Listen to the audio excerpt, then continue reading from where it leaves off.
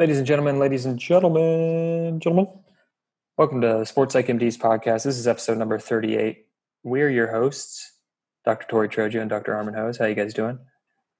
Hello, welcome. Welcome to another one. Yeah, today we're going to continue the conversation from our last episode. We're going to touch on these inequalities and injustices, the horrible things that have been going on within our communities, within the Black community. Yeah. We're going to first touch on, and then we're going to march on to creating with you a narrative around how to heal collectively the wounds of society, both emotionally, mentally, spiritually, physically, in the midst of the coronavirus, COVID-19 pandemic, in the midst of sports and global economic shutdown. How do we start this reawakening, this resurrection of sports? We're going to give you guys concrete things to do to help get you to that point. And we're going to talk about all the great athletes and players that have been out there taking action, all the leagues that have been taking action, including the NFL and NASCAR. And we're going to talk about the return of sports, specifically the NBA, and what that bubble situation is looking like down in Orlando. And we're going to talk about how America could finally be a place where everyone has an equal opportunity at justice and liberty for all. For all. And, as you will teach us throughout this message, it's going to come to unity. It's going to come to understanding that comes from engaging in dialogue in an authentic way where all sides are considered and we reach understanding. And through communication, we build confidence. We build great communities of resilience. That's what we want. That's what we're striving for. Yeah, and that's what we're here to talk about. Let's get it. Do you feel me? Do you feel me? Do you feel me? Court is in session. The verdict is in, right? That's how it starts off. Mm-hmm. Court is in session. The verdict is in. Okay. Remember that one? Yeah, man, they really made you think about what it's like to live in a world where, you may find yourself trapped inside of a prison of your own ideas, your own sort of really negative ideas, and negative ideas, some of which that were from within, some of which that came from without, in the environment, almost like in the air, tonight, or, in the real world, every day, like we've seen with coronavirus, right? It's we literally have this virus all around us at all times, infecting our neighborhoods, our communities, just globally. It has surpassed the boundaries of all races, all ethnicities, geographic boundaries, religions, creeds, political institutions. That virus doesn't care about. It's gone that stuff right through us all. And in the midst of it, while the world has crumbled slowly, right, just slowly, right, this slow march, right, through this pandemic, sort of in the peak of this crisis, at the peak, we saw a hero in Michael Jordan on display in global broadcast networks, being a hero all over again. We sort of relived that moment. We talked about it in the podcast, the last couple episodes, how it resurrected that good old hope that we've all missed, through this pandemic. And right, man, within the scope of it all, right? Two bifocal lenses onto one of the worst, most disgraceful, tragic events, 8 minutes and 46 seconds. Crucifixion, social media, global network. It was there. We were all exposed. We were all witnesses to that. And you mentioned that you see the world's been kind of crumbling. I see it more as the blinders have came off. The shade has gone up. Now we're able to see more clearly that us as a nation, us as a world, there's still a long way to go. There's still a lot of faults in how we live in our society, evident by those 8+ minutes that you spoke of. Hmm. these social inequalities and injustices that have been here for years. Yes, there's been improvement over the last 300-400 years, but we're still fighting, and we're still not all equal. We're still not all treated equal, despite being No, equal. Lord help. And Yeah, I mean, even before the George Floyd incident, the coronavirus has been affecting people of color more so, more seriously, in part due to inequalities that exist in our healthcare systems. Black people are coming down with more serious illnesses than white people. and Tori, you're so right about that. And your orientation is on time and on target on this one. And I would say what you've also presented to us, gift wrap, is one of the mechanisms that's been a huge target aimed at communities of color worldwide, which are these brands, these negative brands, these negative attributions. Like you said a health prejudice, a health inequality, right? A health injustice. There's so much there, right? Because it has not been, in fact, a racial issue. It's just been a global issue. I mean, yes, certain minorities in number, represented by communities of color, have had more, I would say, struggles with getting access to testing and access to the best care. But I've looked at the numbers, and every community, no matter what economic even umbrella you may live under, has been deeply and profoundly impacted by this. And it's amazing how even in the midst of such a crisis, like, we can utilize these terms, these labels, right, to divide yet again, right? And so that brings us right back to the beginning. We think about the hero in Michael Jordan, the hero who died so tragically at the beginning of all of this, right, in Kobe Bryant, how we put them on display and we celebrated them in the midst of this crisis, how we then, as a community of people, as a world, our economy reopened, and we had this sort of like economic resurrection. And in the midst of this crisis of humanity, yeah, because we had The Last Dance and the Kobe Bryant. Yes, we did. Those are things that everyone was united in a sense, watching The Last Dance, mourning the loss of Kobe Bryant. Everyone who's a sports fan and beyond that were united in their mourning and their sadness with the Kobe Bryant death, and they were united in the excitement of reliving Michael Jordan's glory years in The Last Dance. And that was through the pandemic, which unfortunately also became something that was very divisive. And we can point to our leader who fuels that fire of division in this country. And the coronavirus, I think, well, like I mentioned before, it took off the blinders, and we realized that our system, and we spoke to the healthcare system, your healthcare insurance is tied to your job. So what happens when over 3 million people lose their job during a pandemic? 3 million people lose their health insurance program, right? Yeah. The one that's been supporting them and their families. And we spoke to probably how years. The inequalities we saw working in county hospitals that service the uninsured and the Medi-Cal county insured patients or the state-based insured patients versus the private insurance facilities we worked in. And we've talked about the differences we've seen in the way patients, individuals are treated at those hospitals. And I just see those events. At first, we had, like I mentioned, things that were unifying, and then more and more division showed up and more disparity showed up.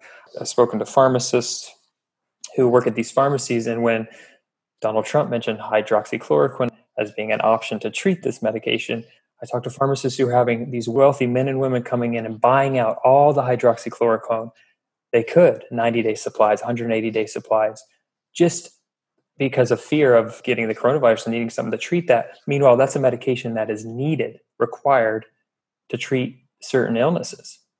Autoimmune diseases. Exactly. And it come to find out that medication is not even helpful, is proven no efficacy when it comes to treating coronavirus, COVID-19. It can even be lethal lethal, Exactly. certain doses Strong has side been. effects, hallucinations. So just things like that, it just shine a light on the fact that our system is still flawed. And ultimately, if you have enough money, you have power, you have advantages in all facets. You have advantages when it comes to healthcare. You have advantages come with hiring a good lawyer to get you out of trouble, so on and so forth. You can set up your kids with better educations. In some cases, you can bribe big time universities to accept your kids into college. Just look at the scandal at USC recently. Yeah, social media, it's all over. Mhm. It's the headline usually. I mean, I think a couple of years now, it's like every couple of weeks you see something new on that. Yeah, it's all out there. And we talk about advantages, right? That's an appropriate term.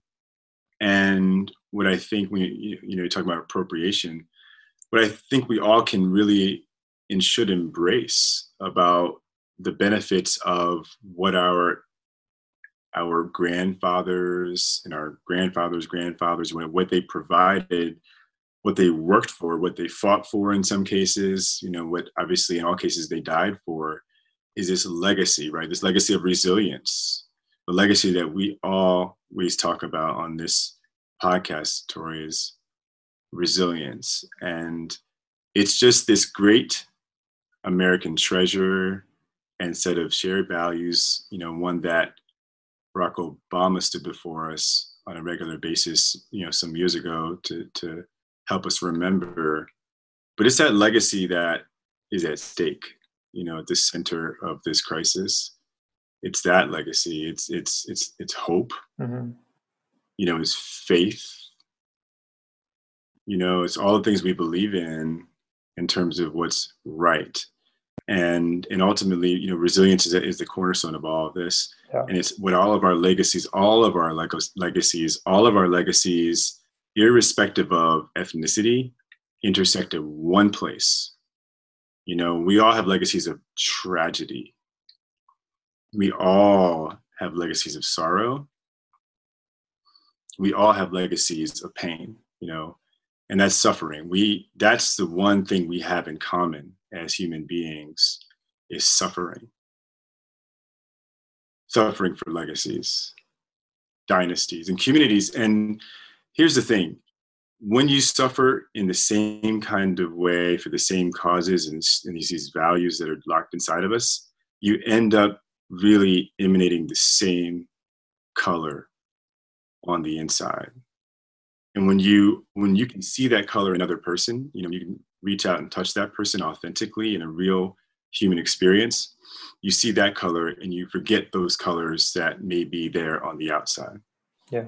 And I want to kind of reframe what you said and put it into my own words a little bit, but let me set the stage Please. for our listeners a little bit today of what we're going to talk Yeah. about. I know we came out hot, but we have Yes, to. sir. With what's going on, we have to come out hot. We have to come out talking about these things. So it's going to be an extension of the last episode where we talked a lot about these injustices, if you can't already tell. So we're going to transition from that episode.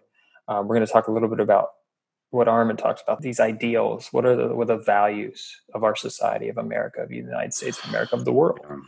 And then we're going to go into how does sports come into play. We're seeing now a lot of players take action, use their voice. We're going to get into that. We're going to talk about the leagues, these big time sports leagues, the NFL, the NBA. They're taking action. NASCAR even. And then we're going to go into specifically the resumption of the NBA season and down in Orlando in that bubble that they're creating in the midst of a pandemic with all these different things going on. Celebrate good times, man. Celebrate good times on the horizon for sure. Exactly. So we're going to talk about all these things today. So we have a lot in store.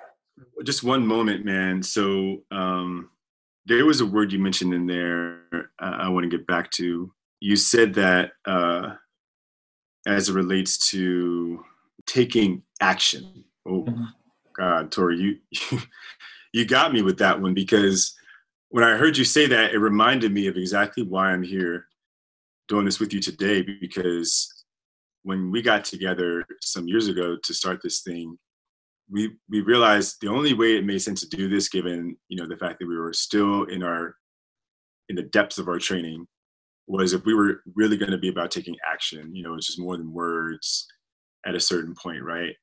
And that's what this movement I've seen developing most recently in the world, in politics and in sports, which is why in many ways we're here as well. The ultimate meritocracy. We're seeing movement, not just words, not just briefs and drafts and presentations, but meaningful like stamps and seals of approval and signatures and commitments, right? And now things are reopening in the wake of that type of energy, right? Where it's like people want things to change and want them to change now. Yeah, we're garnering a lot of momentum, and I want to get all into that. But first, let's talk about what you were touching on earlier, this idea of our legacy of resilience. So we have these truths that we hold to be self-evident, and that is that all men are created equal, and they are all endowed by the power of their creator with certain inalienable rights, that among these are life, liberty, and the pursuit of happiness. And can I just pause for a moment? That was so beautiful. That was so beautiful. And we all get goosebumps actually when that type of poetry is flowing. But you said, this, all men are created equal, and, all this beautiful tone and narrative. And it's like, man, how do we forget those words, right? How do we forget those words? I mean, how do we not buy into those words? Well, we committed with citizenship. Some of us really worked and fought hard to have that right, those rights unalienable, right? So they cannot separate us from this. And it's really a vote. That Constitution's a vote. It's a singular vote, one commitment, one singular goal. When you say under God, right? It's really not about what God you necessarily believe in. It's about the scope and principle of a unified code, right? A unified set of principles, not like I have all these options along the way. I mean, you should have options, but the options should be sort of an extension of your singular narrative around a common set of principles, right? That's what we sign up for, is one voice, one vote. And what we need to now recognize all of this is about is creating a greater duality, a greater sense of really multilinguistic vernacular and multilinguistic language and narrative and stories around what justice really means, how it's applied, and how it works, right? Because there are two sides to every story, two scales in justice. And when you have essentially injustice, what you have is one side being more heavily represented and the other side being downcast. Justice is the balance. And that's what we have to get to. And the narrative, it starts with the narrative, sir. Yeah, it's unbiased. So when we were kids, we did the Pledge of Allegiance. It was kind of, I never really internalized what that meant as a kid. I honestly thought it was kind of weird, but liberty and justice for all. And that's what you're speaking to, justice. So what exactly is justice? So essentially it's fairness, unbiasedness, impartial use of the law, fairness in the court of law. And if that is something that is one of the core values of America, not everyone is treated justly.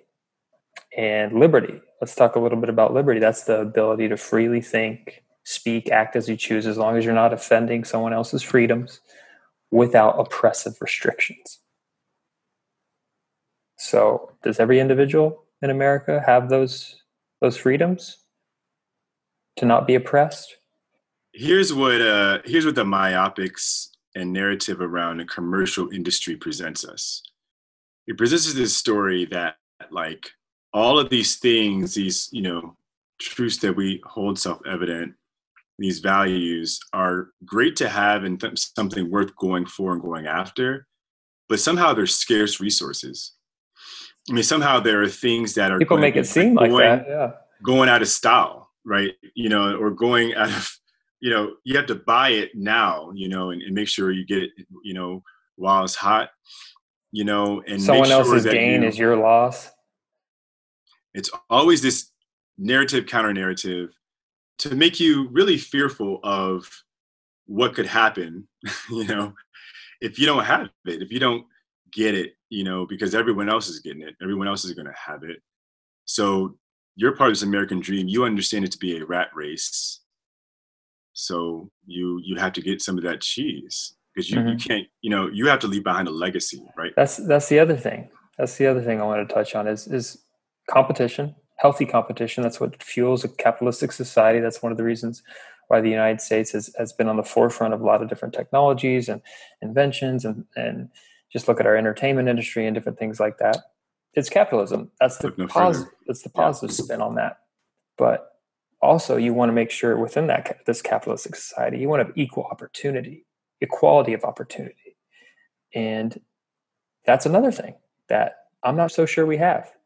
And this kind of touches to this conversation I saw on Twitter with Emmanuel Acho and Matthew McConaughey. Emmanuel Acho is a former University of Texas Longhorn football player, played in the NFL. He started up this new series called Uncomfortable Conversations with a Black Man. And he had Matthew McConaughey on as a ghost to have a conversation about all these injustices and what is there to do. And a quote was brought up by the poet, social activist Langston Hughes, and I just wanted to, it resonated with me, and it kind of has to do exactly with what we're talking about. And part of the poem was, "Oh, let America be America again, the land that never has been yet, and yet must be, the land where every man is free." So that just speaks to the fact that, yes, in our Declaration of Independence, we said all men are created equal, and they have the right to life, liberty, and the pursuit of happiness. Liberty and justice for all, equality of opportunity. These are core values in America. If you work hard enough, you can elevate yourself. You can have success here, unlike in any other country. You can start from the bottom and get to the top. That's the ideal.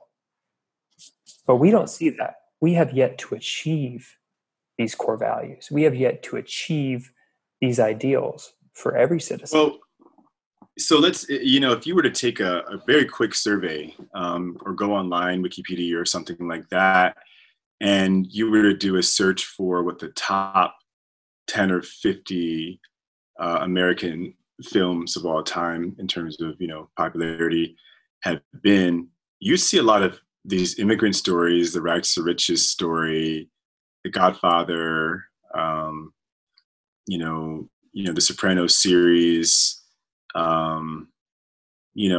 Scarface. Like, these are iconic movies rooted in this tradition of like how you get, kind of the hustle and flow, right? How you get from the bottom to the top.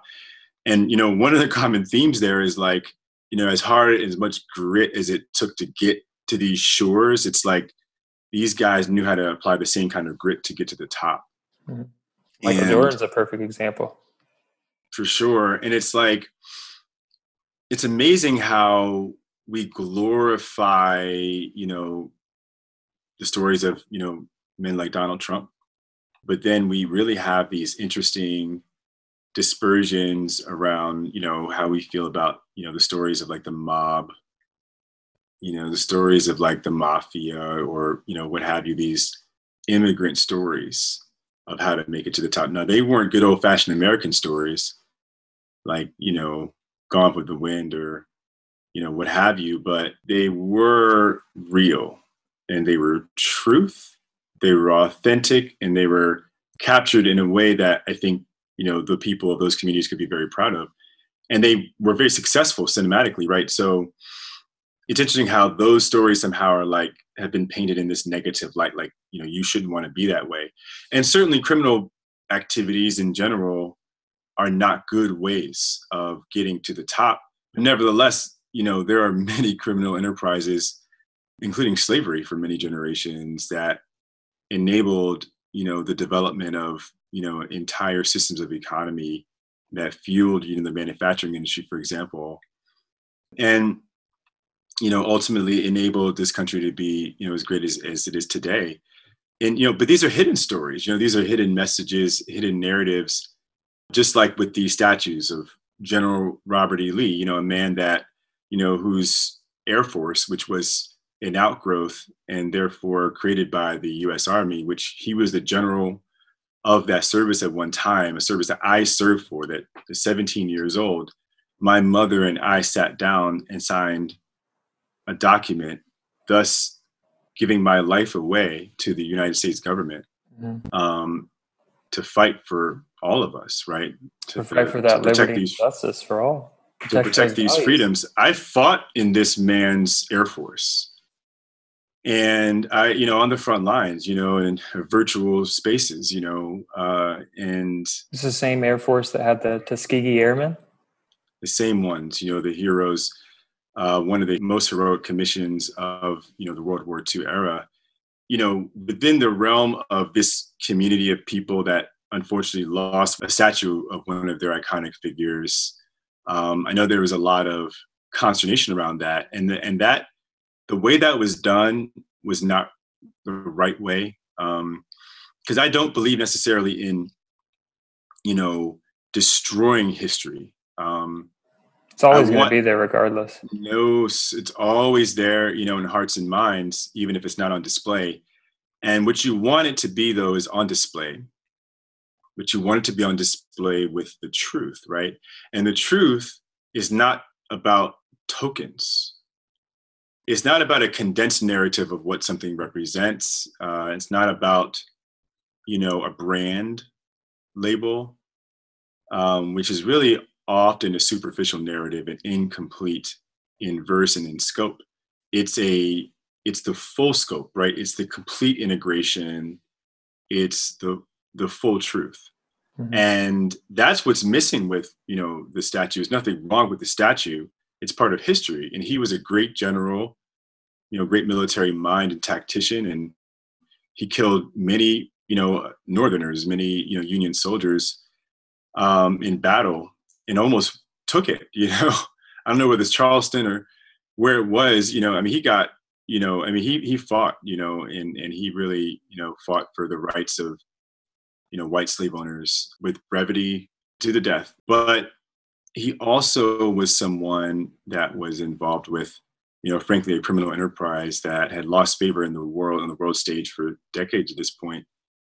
And it was really not even a major force, right, in the future, the near future of what eventually built this country into greatness, which was the manufacturing industry, which actually enabled, we went from a free agricultural labor force to tremendous jobs, millions, of jobs opening up, not just in the northern communities, but also now in the South for manufacturing enterprises, and, which fed these immigrant families, and which, those slaves were unfortunately not able to really be a part of because of the very sad, unfortunate, and lonely climate, sort of a coronavirus, if you will, of that era, around what to do and how to deal with these former Black slaves.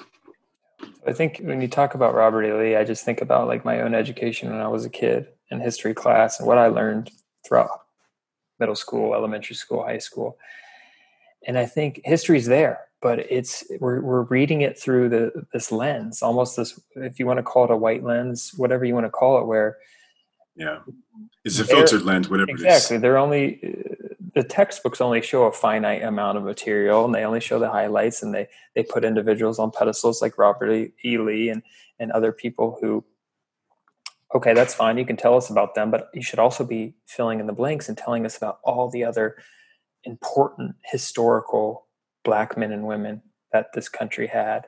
You should be talking more about how even though slavery ended with Emancipation Proclamation in 1965, there were still certain Black codes that were designed to restrict the rights of African Americans. And then there was a sharecropping system, which essentially was just indentured servitude. And then Jim Crow laws that continued on. These are things that I don't think were touched on nearly enough. These are things I had to go out on my own to learn as I got older. We didn't learn these in school. And Tori, no, we didn't learn in school. If I may, just to kind of illustrate this point and shed some light on this topic for a brief moment, I want to go back to my third grade classroom. and tell you about an experience I once had, which I didn't even realize at the time was a racist experience, but it was my first true racist experience in my third grade year of education. So I was about 8 years old, maybe 7, because I have a late birthday. But it was at the hands of a Black woman, right? This was my teacher was a Black woman. We had a class that was majority white. I was, in fact, I think the only one, or maybe one of 2 ethnic minorities, both of which were Black boys, if I remember correctly. And I think there might have been a couple of other kind of ethnically ambiguous types, but ultimately, it was a majority class of maybe 20 or so kids. And we had these little reading circles as part of our program.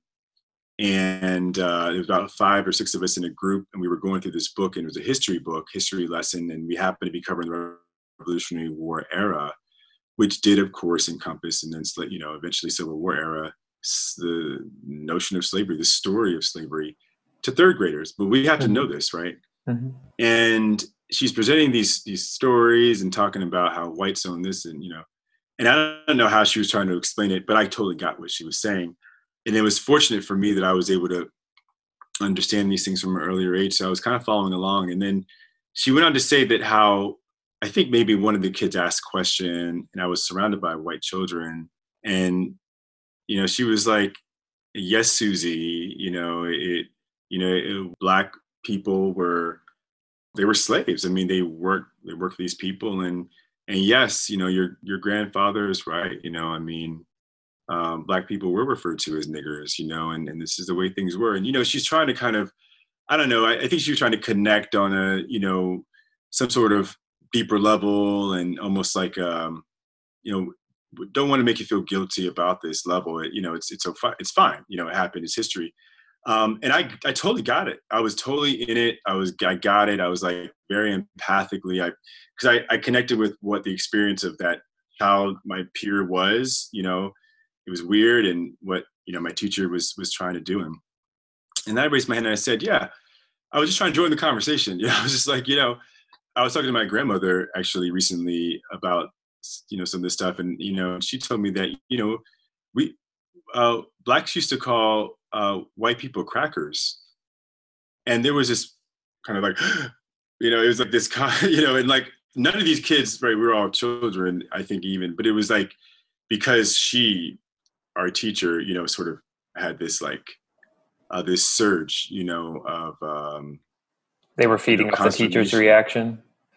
She was, very taken aback by this. You could tell she kind of clenched up, kind of fight or flight mode. And there was a pause, and she was just like, Armin, I don't know where you learned that language, but I'm going to tell your grandmother. I mean, she was so like upset, and she was upset almost like I kind of disgraced her, I disgraced, the class. I brought, shame upon us all by, revealing what I thought at the time was really just a form of justice, right? I mean, a form of truthful information about, essentially another narrative around the same topic that I learned from my own experience. And I was shocked at her reaction, it just to this day.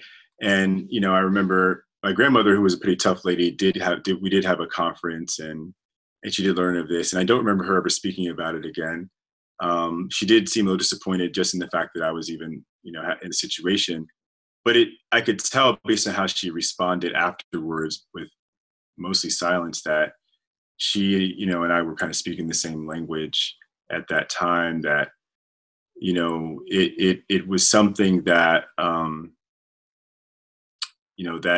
that woman, I guess at the time, my teacher just could not understand. But hopefully today, in this newer age, I wanted to ask you, so do you social media, yeah. That was the first time you realized that people could judge you differently based off the color of your skin? I didn't know it at the time. I did feel bad. I felt bad because I think at that stage of my life, I was kind of into like the whole teacher's pet thing. And, I learned that I could, I guess participate in class and sort of, be the kind and considerate student in certain ways and earn favor from the teachers. And because school was kind of my thing early on, I could build these relationships. But then things like that obviously were very corrosive, to the relationship. So it did have a profound impact on me.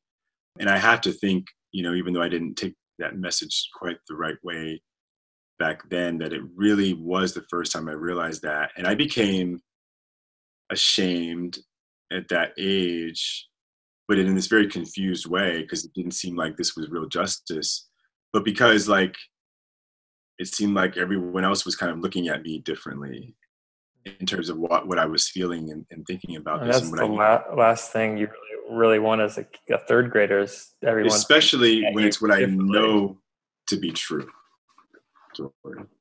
When I know it to be true in my heart. Kids, one thing about children. So you felt differently. One thing about children, and we all know this, if we ever interact with children, if we became parents at any stage of life, we know that children think differently than we do as adults. They're not as fragile because of the fact that we still have kind of those hearts of gold, They're still open. Solid, their hearts are still open for connection. They're open, but they're solid, they're integrated hearts. They're solid. They haven't been biased. And when they see things, it's real, it's truth, it's not based Genuine. on these fictitious narratives. And so my heart was kind of broken for the first time, I think, that day. And, and this really, I think, started to forge the pathway, to resilience, right, for me.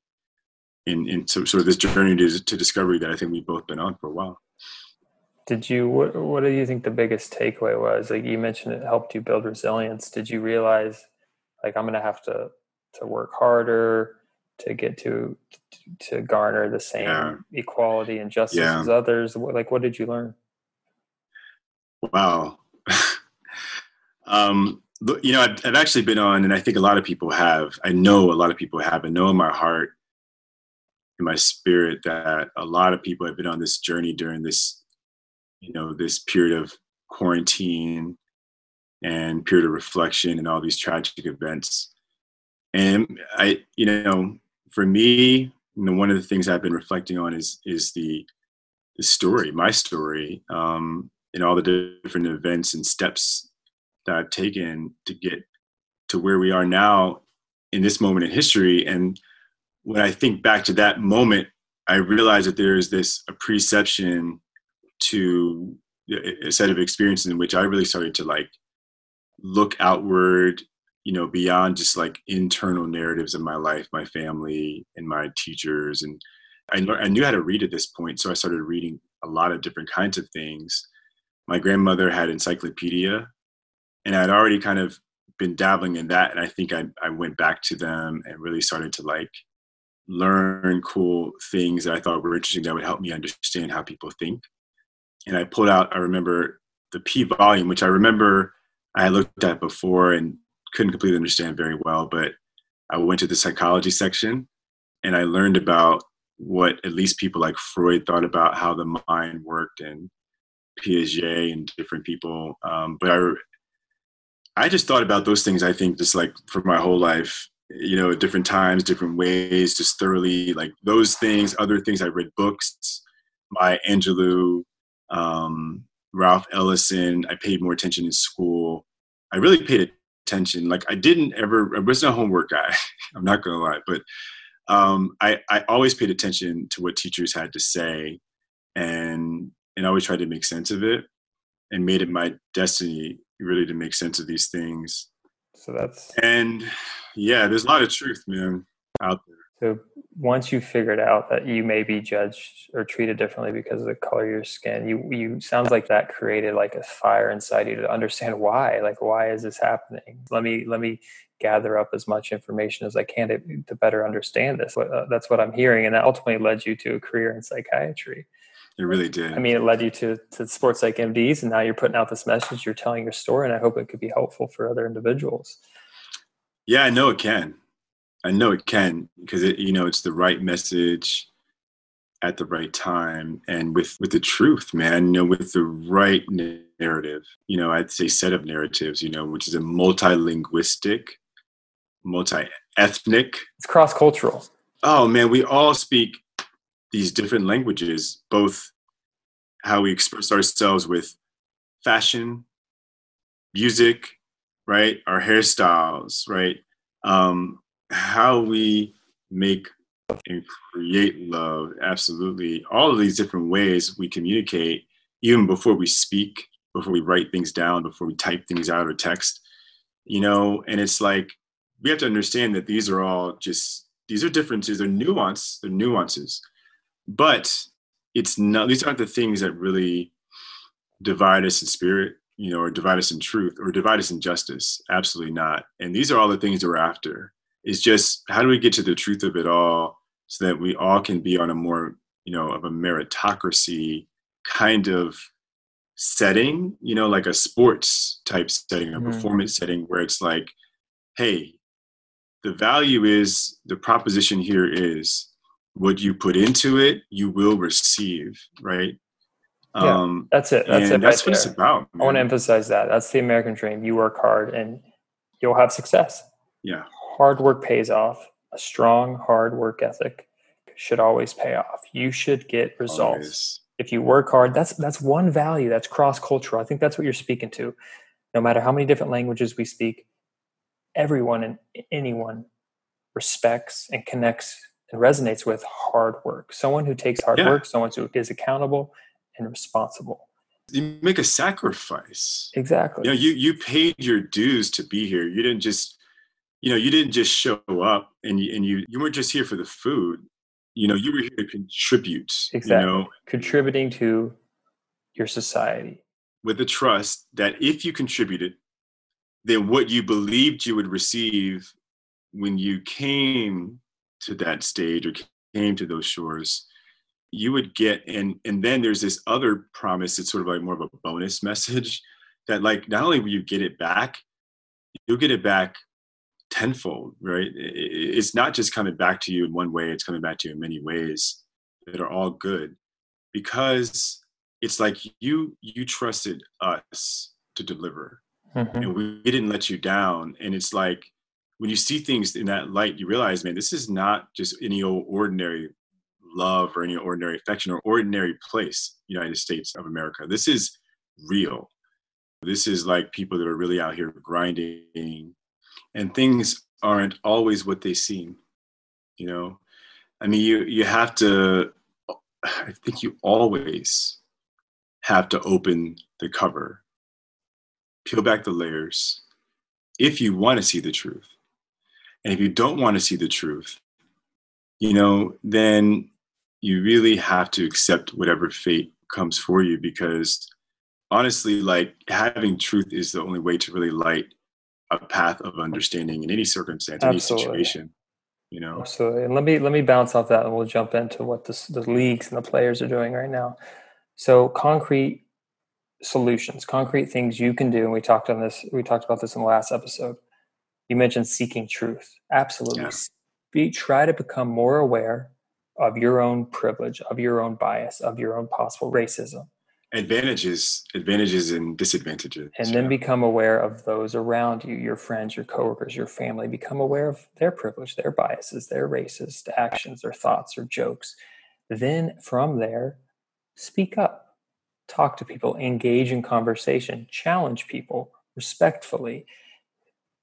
Continue the conversation. It's all about having a conversation. You don't necessarily want to shut someone down if you hear them say something that you perceive as racist. You want to inquire to how they got to that point, because ultimately you could shut them out and they can go and create this own echo chamber and their own silo, go back to their own community, and that's still going to fester and go. But if you open up a conversation with that racist individual, and you by chance, and I've heard stories and accounts even of KKK members who have came to a period of enlightenment and quit the KKK.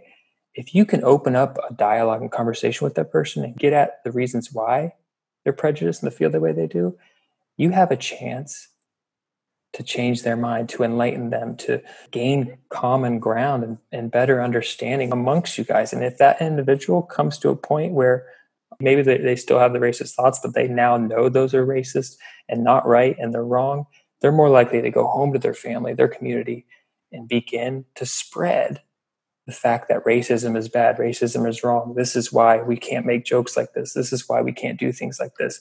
This is why African Americans, people of color are at a disadvantage. We want to recruit people to our team. We want to unify. So open up that conversation with those around you. And then from there, it's all about voting. It's all about getting out and vote. And one of the main things you can look for in voting is vote locally for your prosecutors. Did you know right now there's over 3,200 people nationwide that are serving life terms without a chance of parole? How many? Did you say 3,200? Over 3,200. And these are for non-violent offenses. And of these prisoners, 80% are behind bars for drug-related convictions. 65% are African Americans. 18% are Latino. And only 16% are white. So find prosecutors that you know in your local area that are giving these outrageous long-term jail sentences to these individuals and vote them out. Simple as that. That math doesn't make any sense. Especially when you think about the most recent drug crisis that I think we've all been most aware of, if you think about media sources, is the opioid crisis, right? And that was largely a crisis centered demographically around a community of people that, looked mostly like, white men and women, and not necessarily people of color. So it's interesting how, the labels around criminal justice and drug use are still owned by people of color in spite of time, and how time and history has passed. And that's another way, that information, can often get corrupted. Yeah. So there's still people now serving life sentences for selling marijuana when it's legal now, and people are profiting out of their ass from selling marijuana right now. John Boehner, our former Speaker of the House before Nancy Pelosi took over as majority leader, wasn't he one of these men that has been profiting off of the sale and distribution of cannabis and marijuana products? That's interesting. Yeah, it's very interesting how the tides turn, depending on where you stand. This is what you're talking about, pulling back the layers to try to find the truth. That's what we want to try to do. So I want to transition us into, we talked about how sports can be a vessel for change. We've seen it in the past with Muhammad Ali. We saw it with Jesse Owens. We did a whole podcast on these trailblazers in sports. I forget what episode it was. Game changers and trailblazers, about people who broke those barriers down in sports. Sports is a vehicle for this. It can be great. And we're seeing it right now with all these athletes coming to the forefront. We talked about the importance of voting. Well, your guy, LeBron James. So he and a collection of other Black athletes and entertainers are teaming together to have a new group called More Than a Vote. And this organization is all about two goals: energizing Black voters to get to the polls and thwarting voter suppression. And voter suppression is a huge thing because we have all these people that have been in government for years, the status quo, and they don't want you to vote because if you vote, they're going to get voted out. So what do? They send out misleading information on social media, giving you wrong locations where to vote, wrong days and dates and times to vote. So LeBron James teaming with people like Kevin Hart, Draymond Green, Alvin Kamara, Skylar Diggins-Smith are coming together for More Than a Vote and are going to try to get people energized to vote this fall. It's great. It's great. It reminds me of that Rock the Vote campaign that we saw back in the 2000s. I think catapulted, the Obama campaign. But, let me tell you something about that. History is the best teacher. We always say it. And I think we're always going to believe this because it's truth. And, as much as I love what I'm hearing, I do have to comment on the other side of this narrative, which is for all of the good that a movement like what LeBron is leading can do, if I were part of his marketing team, one thing I would definitely not want to allow him and his team to forget is that the Black vote is something that a man of his stature and prominence should absolutely support because he is a member of that community. However, there are many other communities of people that have to be involved on the front lines of this fight and want to be involved and should be involved. And when you use these labels, which really at the end of the day aren't necessarily helpful because it's not just about the Black vote. And when you all of a sudden just say, well, I think it's more than that. Let me just say this. It's always more than that. And I know what he's going, I know what he wants. I understand what he's trying to do. He wants to appeal to the right audience. And so it's this counter mechanism. I get it. I just want everybody to understand that at the end of the day, in order to really truly like this path, we have to be all inclusive in our approach, all inclusive. Yeah. And the labels aren't going to work. They're not going to work. Not in the long run. Tactically, yeah, absolutely. Fine. So I think it's a tactical decision because there was 1.3 million less Black voters in the 2016 election than the 2012 election. And I think there was over 4 million less votes total from 2012 to 2016. And part of that is we had in 2016 probably two of the worst candidates going up against each other. And quite frankly, Donald Trump, we talked about this, he got less votes than Mitt Romney did 4 years prior.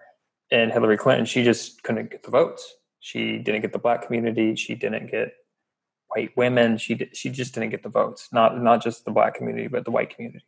And she did get a vote, actually. She got many votes. And it was a vote of no confidence.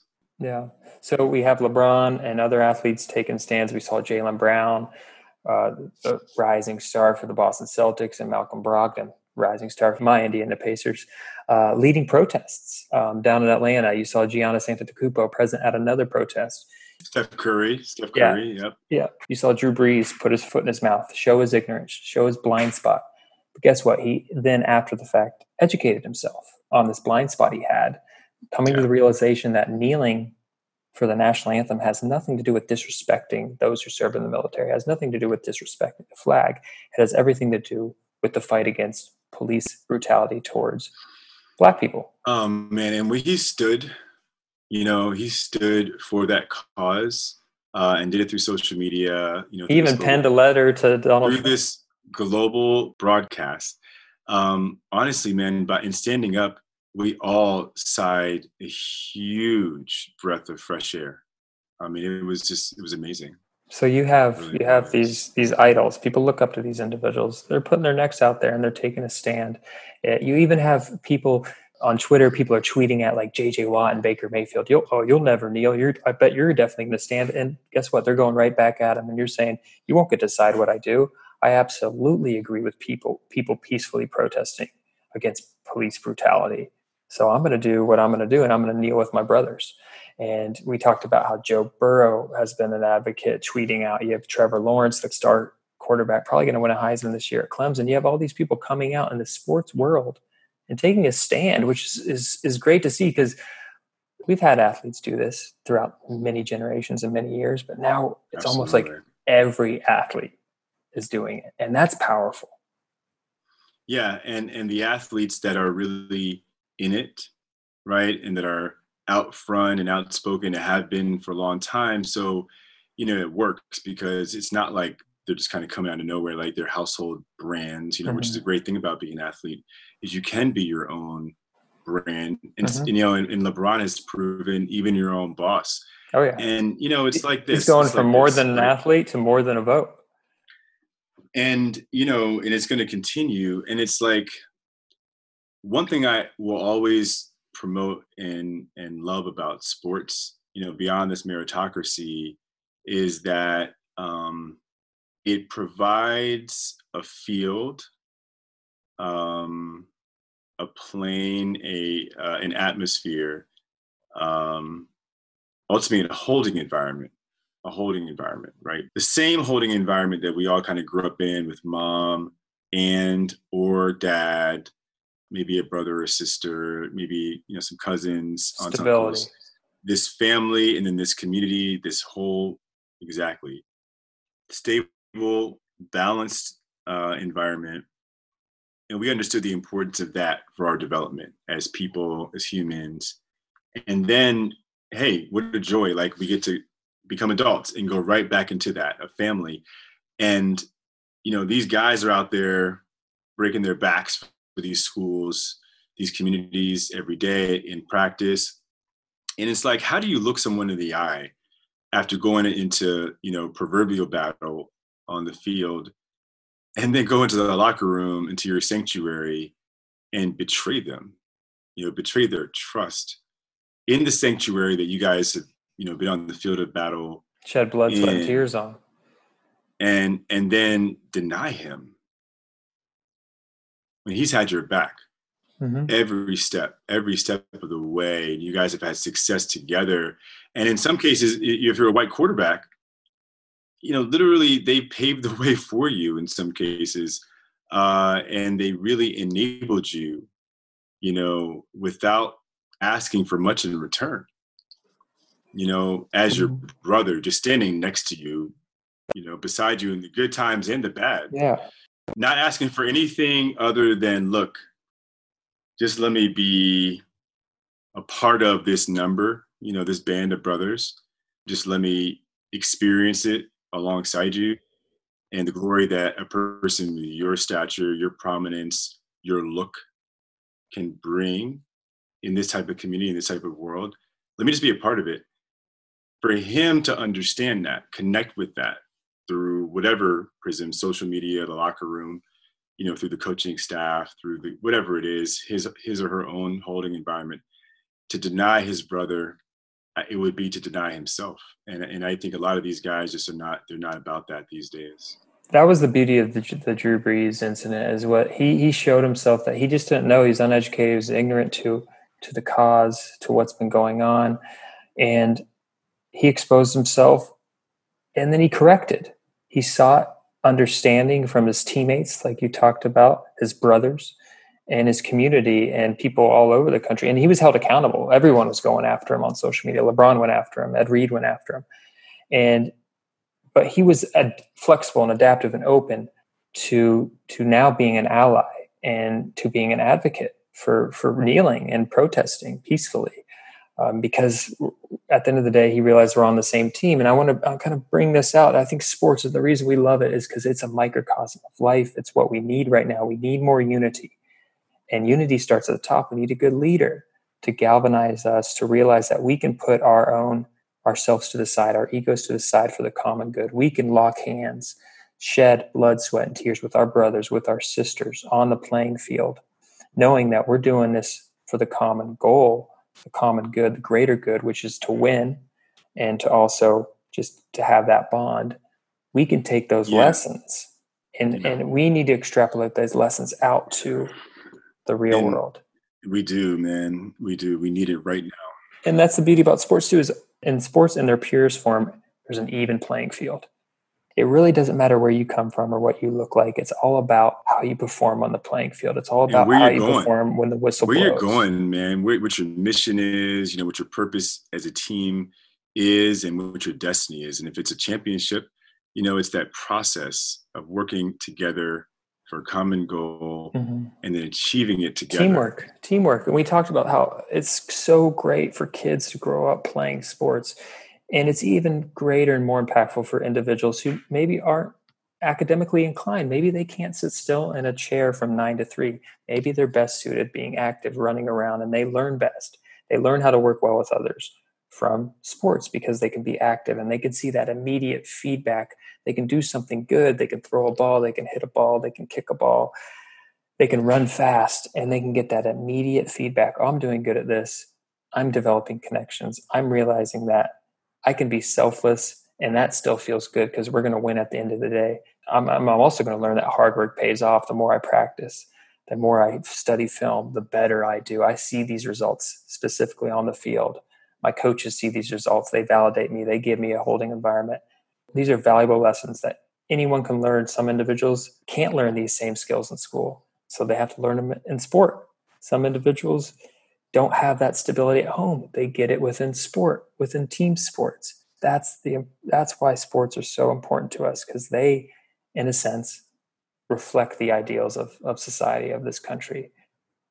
Equal opportunity, hard work pays off, teamwork at the end of the day, unity at the end of the day is the best way for success. Yep. As an individual or team, really any one or anything that starts with a set of strengths, a certain character, and then is prepared to go on a journey towards a destination that they recognize as a vision, a dream, whenever that transition or transformation has to happen, when you understand how these things are connected, or you're at least prepared to learn, and you go into this process seeking truth, you will have light along your path to your destination. And it is the most certain path you can take in order to achieve success. We talked about it many times, and it was echoed and resonated throughout the Last Dance documentary, that a man from literally nowhere can come onto this earth and pick up this ball and have this goal and score, better than anybody else that's ever lived, if he has those character strengths, the vision, and then he has the right mission, right? It's a mission of resilience. So through that hard work, he was able to elevate not only himself, but his family. He was, man. To legendary status.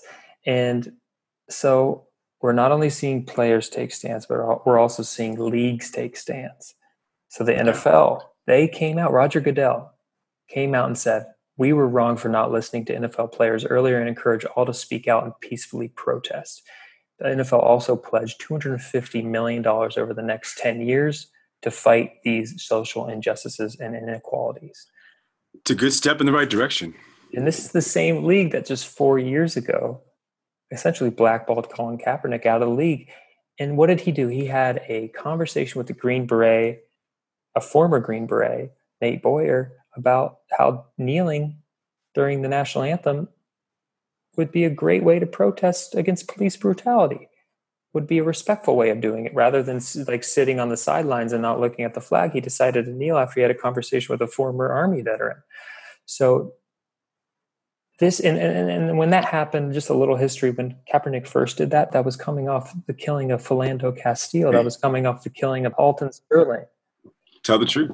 And Kaepernick was just kneeling to protest against that. It had nothing to do with the troops or the flag. And now finally the NFL sees that. The NFL finally sees that 4 years later. And how many more police killings later? Yeah. What else is it going to take, right? George Floyd. Right. Hey, preach on. Yes, sir. I mean, and how much more blood has to shed? How many more bodies have to die in the streets? And how many souls have to be stirred before we see and understand what's at stake here? So what's at stake here is everything, okay? As I see it, and I think probably you see it too, the pillars of injustice seem to be centered around a series of things, but I envision three things in particular. On the one hand, social isolation. On another hand, and this has been an ongoing slow march to death over centuries for many immigrant communities, including, the original communities like Black folks, economic insecurity. And then lastly, and one that I think may have been a little at that time beyond the full scope of the movement of the 60s that we all shared, the health disparity, this pandemic, this crisis, COVID-19, and what it has presented to us. These are these are pillars of injustice. These are the things that are the kind of the precipice, the scaffolding of this information warfare imperative that we've been really dealing with for so long now. These campaigns around division and mistruths, misdirection, and disservices and disgraces, like the one we saw last month for 8 minutes and 46 seconds. Yeah, man, it's we have to change this narrative. We have to continue this conversation in order to end this stigma, in order to, I think, Mm-hmm.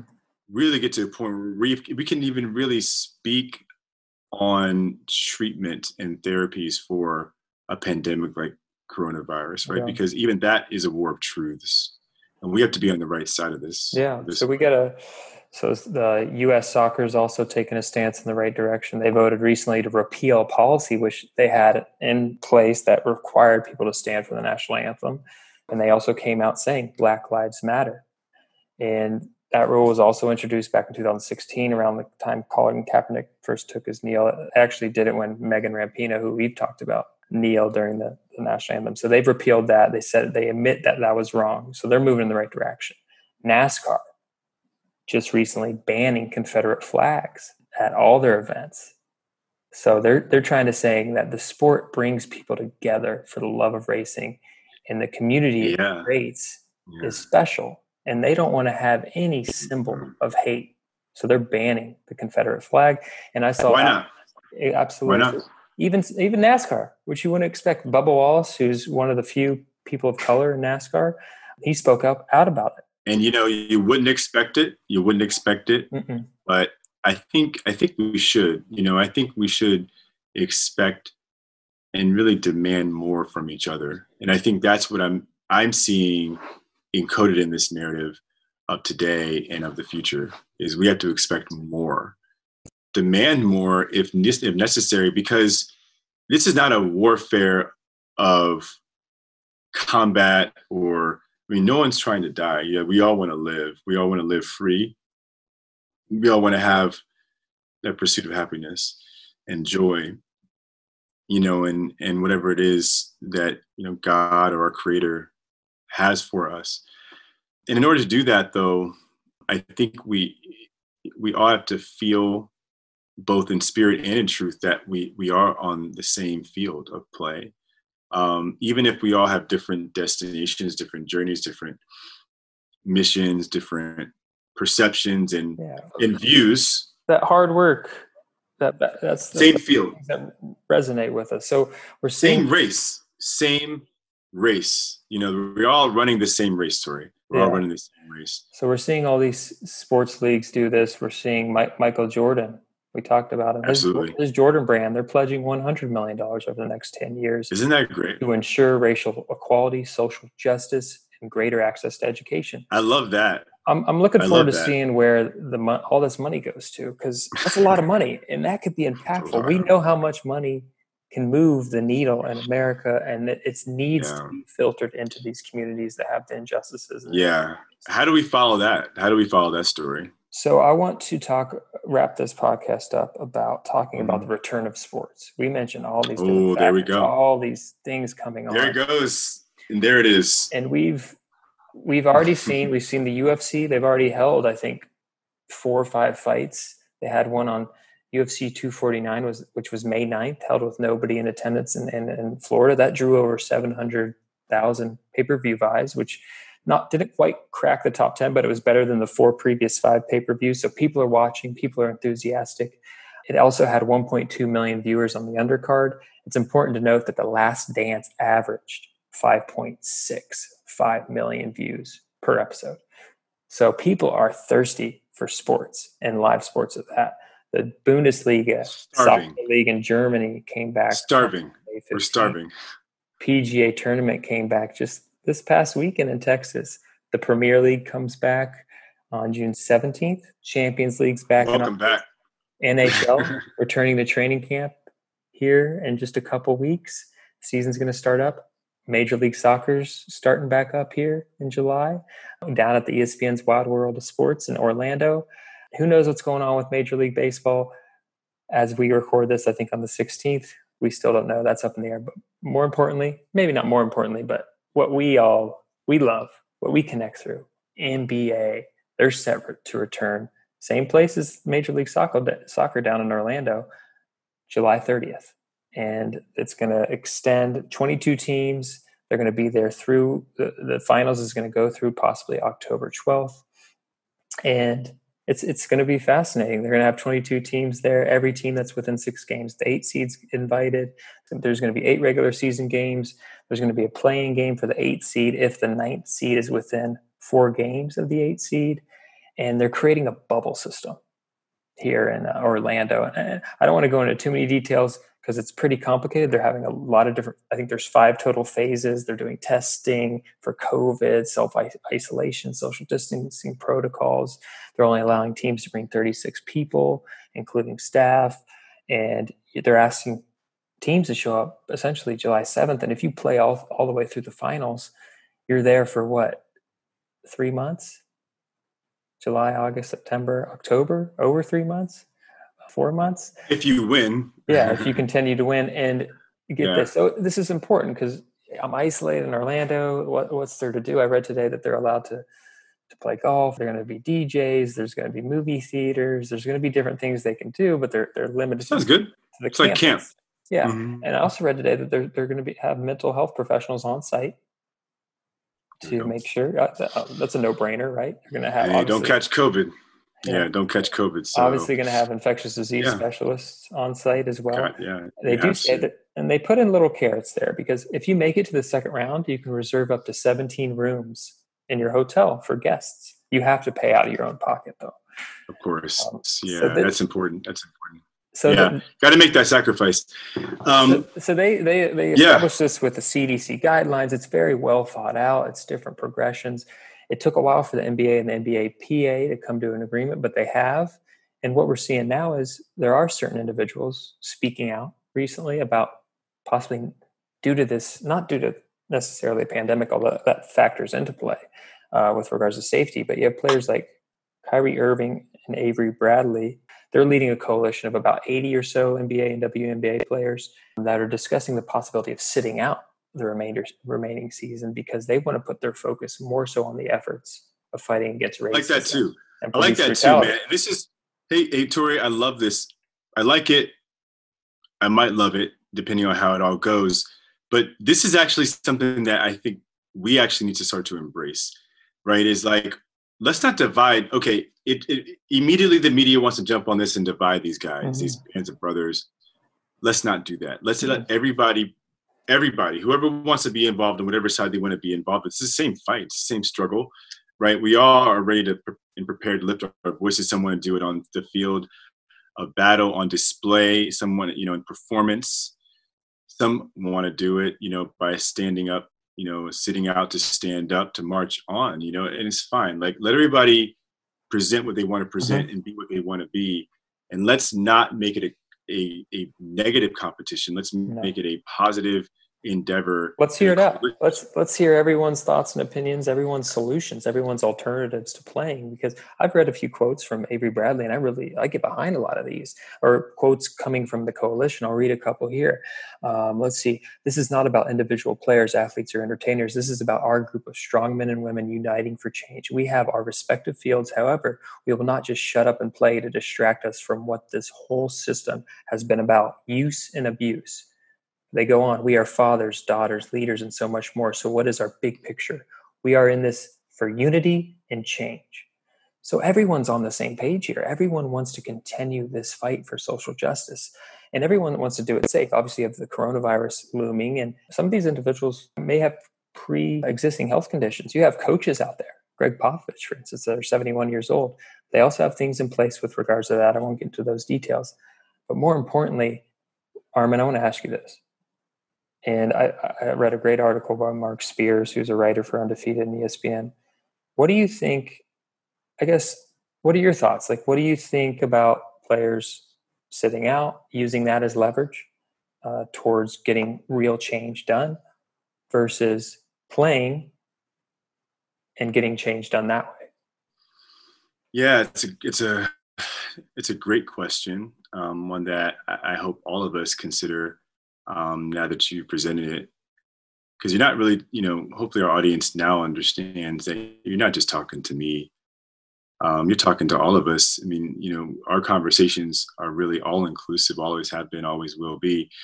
And it's about, simulating these discussions, these conversations for all of us to share. And I just want to say, as I have my opportunity, as I think about this, I'm reminded of many things. I'm reminded of, we talked about Dr. King briefly earlier, and Malcolm X, and these leaders, Gandhi, and these great men of resilience and sacrifice and unity, and what their movements and marches were all about. And the first term that comes to mind in all facets is, obviously inclusion, freedom, justice, all that stuff, but then integration. Integration is a complex term.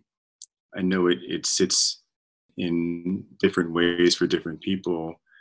But I was reminded by a friend recently of this expression that we often use in communities of color, which is that you can only be what you can see. And in order to be the change that we all need right now, we have to see each other.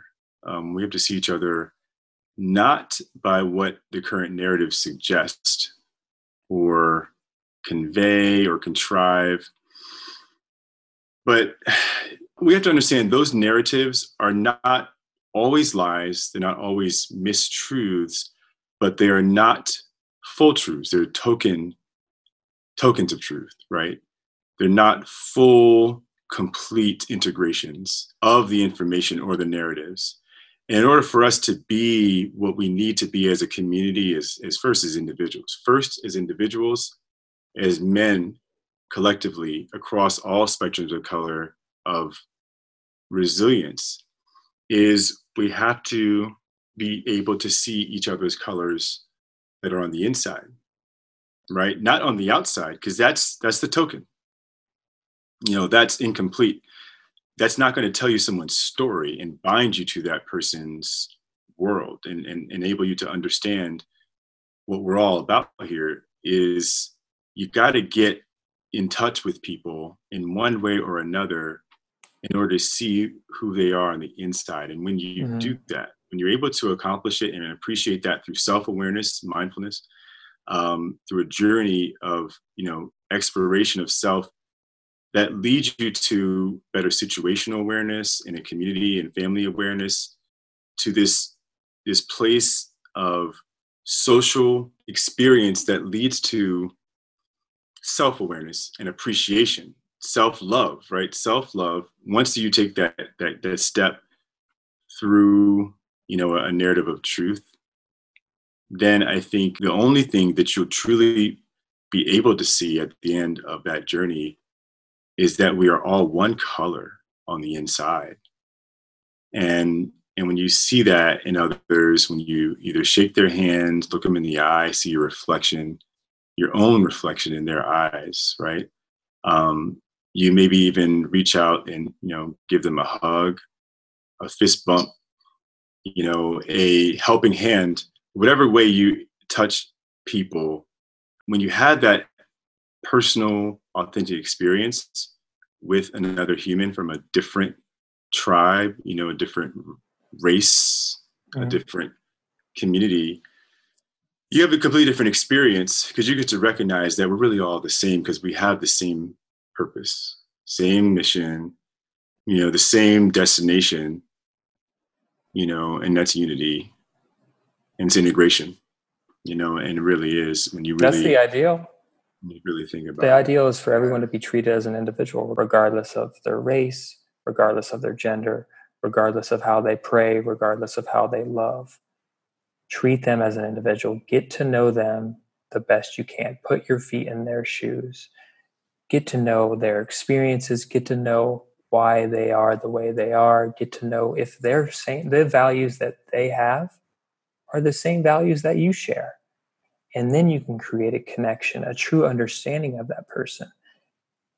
And that is the first step in unity, is trying to gain a better understanding of your neighbor, of that person across from you. And then you realize that unity. Regardless of their gender, their religion, their sex, their sexual preference, that stuff doesn't matter. You can still respect them. You can still connect with the fact that you both have a hard work ethic and know that you should be responsible and accountable, and that hard work pays off. You both can be empathetic individuals, generous, loving individuals, kind individuals. These are all things that you can connect with people. These are attributes you need to look for. Disregard. Communication. Absolutely, Tori. Oh my gosh. Understanding comes right with communication, right? And unity builds confidence, and trust. And that's where we need to be. That's where we need to go. Yeah. So circling back, with regards to athletes, with regards to the NBA specifically, the opportunity to resume the season is an opportunity to get money in their pockets, is an opportunity to get that money in your pockets. You can use that money however you want. You can use that money to put back into your communities. And not only the players can do this, but it shouldn't only be the players. It should also be the coaches, the staff members, the front office, the owners that take this money that they can get from resuming a season and put it into the communities of need. You not only have that, but you have the world all looking at you. You have the eyes and the intention of so many people. How many people, you ask? Well, last year's NBA Finals, 20.5 million viewers in 2019 NBA Finals. So you're going to have at least that many eyes on you. There's not much else going on, so you might even have more. So imagine that much attention. What can you do with that much attention? So if you can contain this momentum that we've seen in the streets of all the major cities throughout the world, you've seen in New Zealand, you've seen it in Germany, you've seen it in France. If we can continue this momentum, and the sports world can encapsulate that and bring it to a stage where you have 20 plus million people watching, you can send a powerful message of unity, a powerful message against police brutality, a powerful message for any message you want to put out there. Some would say that's not enough, but this is going to continue that momentum that we need. Think about, that's right, man. I want to encourage everyone to read that Mark Spears article. He talked about all the different things. You can have the I Can't Breathe t-shirts. You have contracts with the TV channels, with whoever's advertising. You make sure that there is a theme to everything. We will not stand for police brutality against people of color. We won't stand for police brutality. We will fight that Black Lives Matter. We will fight for equality and justice for all. That is the theme of the whole entire playoffs. You have it on the warm-ups. Works, man. You have it on the court. We works better. You have discussions in the post-game conferences. You have discussions constantly. And guess what? Yeah. We just watched it on the Last Dance documentary. We just watched finals coverage from 1991, even before that, to 97. And we could see the things Jordan was talking about, what he was wearing. Imagine getting this finals. It's only going to be seen once here in 2020. It's going to be seen for the end of time, as long as the film's out there. And if you can put those messages on everything, that will live on forever and continue that momentum. And those images will be there. And it's going to reach not only 20 million plus viewers this year, but every time you see a clip of that finals, that's going to be reminded. That message is going to continue, that we will not stand for social injustices or I love that. inequalities. Yeah. And the money generated could be put back into these Black communities. Absolutely. What we can do, not what I can do, not what you can do, not what they can do, not even what I'm suffering from, what, you're not suffering from, what they're suffering from, and what they're not suffering. None of these things. Like, we is a whole different animal, right? And when I think of I'm a psychiatrist after all, I think of wellness, and I think that that's what comes together when you turn I and me into we is wellness, right? And I think that's what the NBA is waking up to, right? It's waking up to that, that's what we need to be about, is not illness and pandemics or COVID-19. It's wellness. Let's wake up, man. And it's more than Let's a game. get this. It's more than a game. And just think, we had a whole podcast about game changers and trailblazers. We talked about Jesse Owens. What if he didn't compete to win 4 gold medals during the 1936 Berlin Games, crushing Adolf Hitler's myth of Aryan supremacy? Yeah, Aryan supremacy. What if Tommy Smith and John Carlos didn't race during the 1968 Mexico Games or hold a black fist in the air? We talked all about this in that Game Changers and Trailblazers episode. What if this just stuff didn't happen? What if Colin Kaepernick never kneeled? These are things that obviously they sparked controversy and momentum at the time, and ideally they lead to changes, but we haven't seen enough changes. So let's create another moment, another historical moment that we'll look back to and people will do podcasts on within sports, where we are fighting back to try to regain, to try to finally capture those American ideals and values that we talked about. Because we have not yet reached what we sought out to be. And I'll go back to Langston Hughes. We march on. Oh, let America be America again, the land that never has been yet and yet must be, the land where every man is free. That's right. He was spot on, man. And I think what I see in Langston's message that is now starting to ring throughout humanity and even throughout the Black community and white communities of America is that the narrative has to be interwoven in truth, right? And it has to be brought around in a circle. And ultimately, what we'll come back to, through this prism of understanding that we'll build together and create together.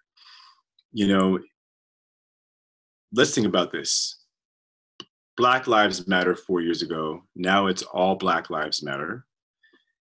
One day soon, I suspect that this will become an all lives matter movement, right?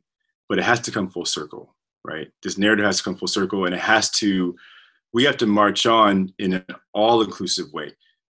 This, the civil rights movement was great. It was a great march. You got to treat the broken leg before you treat the chronic illness. It was a great movement, but I'm not sure we were ready yet for the full integration. I'm not sure we were yet prepared, right, for this full circle.